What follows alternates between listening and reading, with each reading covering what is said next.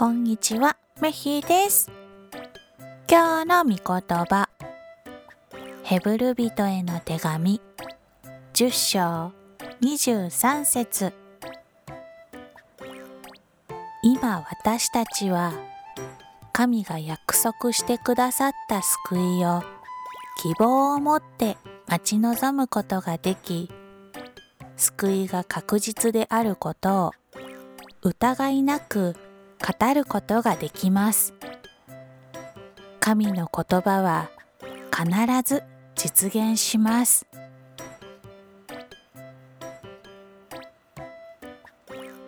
今日もイエス様を信じて過ごす一日となりますように。